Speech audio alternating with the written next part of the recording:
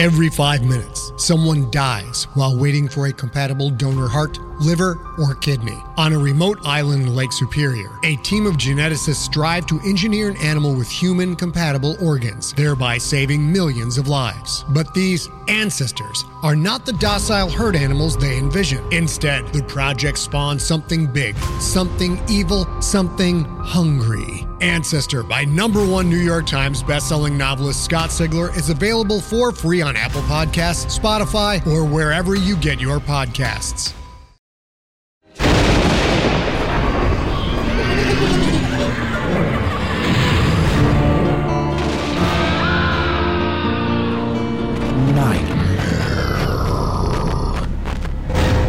Welcome to the Nightmare Magazine Story Podcast. I'm your host, Jack Kincaid. Nightmare Magazine is edited by John Joseph Adams and Wendy Wagner. The stories of this podcast are produced by Skyboat Media, helmed by Stefan Rudnicki and Gabrielle DeCure, in association with Jim Freund. Our first offering for the November issue is Zodiac Walks on the Moon by Will Ludwigsen. The story is read for you by Stefan Rudnicki. Zodiac Walks on the Moon is copyright 2017 by Will Ludwigsen. Will Ludwigsen's stories of weird mystery have appeared in Asimov's science fiction, Alfred Hitchcock's Mystery Magazine, and many other places, including a Shirley Jackson Award-nominated collection, In Search of, and others. He lives in Jacksonville, Florida with his partner, writer Amy Payne, as well as 3 cats and a dog who might also be writers of some sort. He blogs at www.willludwigsen.com and tweets as Will_Ludwigsen. So ends this week's intro. So without further ado, let's have a nightmare. The Zodiac Walks on the Moon by Will Ludwigsen. Dear Editor, this is the murderer of the 2 teenagers last Christmas on Lake Herman Road, and the girl a few weeks ago in Vallejo. I phoned a lady dispatcher at the Vallejo Police Department, but she didn't take me seriously. So as not to risk that now, I shall reveal the following details not available to the public. 1. The brand name of the ammunition for the Christmas killing was Super X. I fired 10 shots, leaving the boy on his back with his feet to the car and the girl on her right side and her feet to the west. 2. For the more recent killing, the girl was wearing patterned slacks, and I used Western ammunition. The boy was shot in the knee. I hadn't planned to write my first letter until I'd developed the proper voice and taken at least 12 or 13 victims. But I saw something extraordinary tonight, and it has me thinking big things. A man just walked on the moon. I saw it right here on my mother's awful television, as cloudy and gray as her left eye. A little man in a heavy white suit went down a ladder, and he said that he was taking a small step for a man, but a giant one for mankind. The news people helpfully put "Live from the Moon" on the screen. I think they should have put "Goddamn Moon" there for good measure. Like the rest of my neighborhood, I went outside afterward. Some kids down the street set off firecrackers, and there's a little boy marching around in long, slow strides with a bucket on his head. Their parents are sitting out in lawn chairs with beer bottles heaped at their feet, staring up into space like there's any hope of seeing the glint of that tiny lander. I understand the impulse to look up, though, to wonder. I wonder if there will be women on the moon someday. They'll have to be thin and pretty, of course, with all of that training. The kind who don't look twice at the wrong men. What will they wear under their suits? Will their boots have heels? Will you see their flowing hair in their helmets, or the curves of their breasts under the silver fabric, like in all the movies? I wonder who will be the first to kill one. Will it be the timid geologist who only wanted her soft warmth on his narrow metal bunk? Will it be the strapping mission commander whose heroic seed cannot be wasted lest it blast a hole in the lunar module? Maybe it will be the man no one ever sees with the wrench in his hand and the grease under his nails. I wonder how he will do it. There must be lots of ways. He can pull an air hose and let her life hiss away to a sleeping silence. He can drill a hole in the side of her helmet and let the plume of her decompressing blood and brains spray in a graceful arc to the soil. If he doesn't want to fiddle around with that, he could simply shoot her. The bullet would go a lot farther if he missed the first time. Maybe she'd be watching it with awe and disgust when the second one got her in the lady parts. That is where he'd have to aim, with all the junk wrapped around her chest where the heart hides. And then she'll be there. She'll be there forever. And as the moon sweeps over our heads, we will know that she's there, that there is a dead woman on the moon, and the whole thing is nothing more than a giant, glowing tombstone. They'll probably catch the man who does it. Maybe they'll have a trial for him on the moon, make a little courtroom on the Mare Crisium, the Sea of Crises. If he's smart, he'll ask for death by hanging, but they could just as easily put him outside to pound frantically on the reinforced portholes until he totters like a felled tree into the dust. We will know his name, though, and we will talk forever about why he did it. I used to think the perfect crime was not getting caught. I was careful with those teenagers, and they didn't even see my face, blinded as they were by my lights. I came up on them quickly, and they still had their hands deep in each other's pants and skirts, having a ball. I had a ball, too. The ones who ran didn't get far, going down where the bullets told them to. They screamed and thrashed and moaned a little, but no one heard. The blue meanies will never catch me, and it wasn't even hard. The ammunition is too common, and the tire tracks too bald and smeared, and the guns I used are now broken into pieces and spread hither and yon.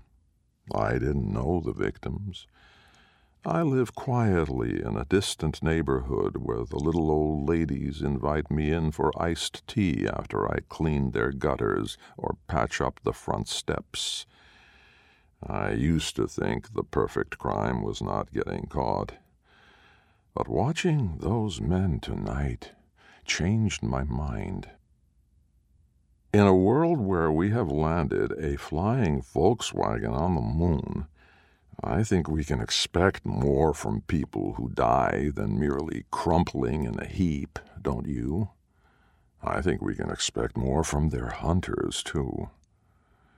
I am not going to the moon. You are not going to the moon. None of the kids I killed are going to the moon. But now other people have, and we look like a bunch of assholes, missing the toilet with our piss or forgetting to take out the trash, bussing tables at a diner or running numbers in an office. I will never walk on the moon. When I am dead, my footprints will be gone. I used to think the perfect crime was not getting caught and killing as many people as you can, but I'll never reach the heights of Hitler or Stalin, Johnson or Nixon. I'd hoped to be known for the quality of my hunt, the drama and beauty, not to mention my own untouchable safety, instead of the quantity. But right now, every wakeful eye on earth is pointed in the same direction, toward the silver island in the dark, and what I'm learning is that an achievement is not an achievement if no one sees it. The perfect crime is being seen going 240,000 miles farther than anyone else ever has. This is my moon. I shall walk in ways men have never walked, and kill in ways they have never killed. And I shall tell you all about it, so you can tell the world what heights we have finally reached. I shall strike with such terror that my victims will only fully know life at the very end. Not just teenagers, but adults, and maybe some kiddies, too. I shall build death machines in an antiseptic room for my mission, flashlight gun sights, and remote trigger bombs, a black-hooded spacesuit to recycle the tang of my own breath. I shall write ciphers that only computers can decode. I was going to write beautiful, eloquent letters like a gentleman hunter, but now my words will froth on the page in ways that are not exactly mine. I shall take my name from the eternally watching heavens, but I will not give it to you yet. This is my moon landing, and it will take your own room full of men in narrow black ties and horn-rimmed glasses to catch me. I will shift and wobble in parallax with the stars, not quite myself when I kill or when I write. And even if you do, it is enough to get to the moon. Coming back can only be disappointing. This isn't the right letter to send first. I see that now. There is too much of me in it, too much truth, and that's no way to start a mystery. Much better for you to think that I'm insane, barely in control, my letters slashed on the page like knife strokes, instead of neatly typed through 3 layers of carbon. What I shall do instead is fold this neatly into a sealed black metal box and bury it so deep that only the ones who come after us can find it. They will live in the world we make, one that is much more vivid and artistic, and they'll want to know who to thank when they send back an expedition from their gleaming, bubbled cities in space.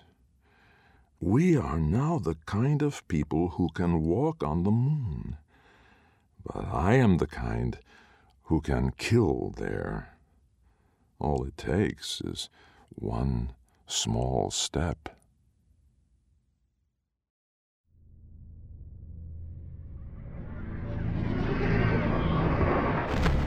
Welcome back. I hope you enjoyed the story.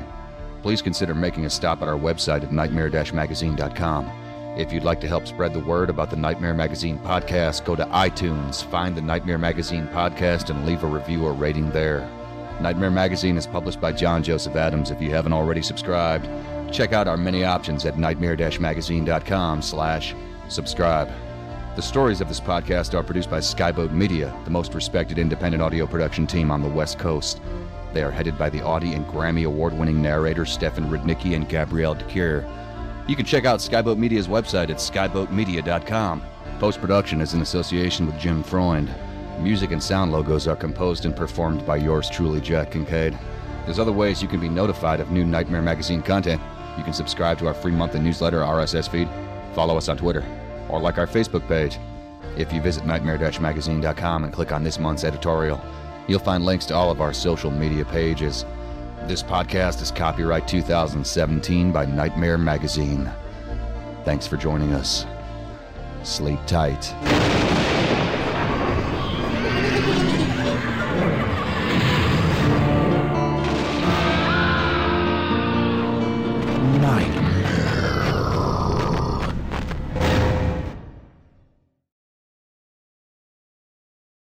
Hey there, this is Justin Bartha. I made a funny new podcast, King of the Egg Cream. It has the greatest cast in the history of podcasts with actors like Louis Black. I'm torn by my feelings for two women. Bobby Cannavale. You can eat it, or if someone hits you, you can put it on your cut. Melanie Linsky. I wonder what these marvelous things are that look just like boiled chicken feet. Jason Ritter. I can break things and pick locks and kill people. Michael Stuhlbarg. The whole point is to inspire people that they should make themselves better. Ari Grainer. No, don't whet its appetite. What are you, an idiot? Me, Justin Bartha. That's not just any egg cream, that's a Lemke's special. And all narrated by the hilarious Richard Kind. This is the story of Harry Dalowitz and how he rose from nothing to become New York's King of the Egg Cream. So if you like funny true stories, come listen to King of the Egg Cream, available wherever you get your podcasts.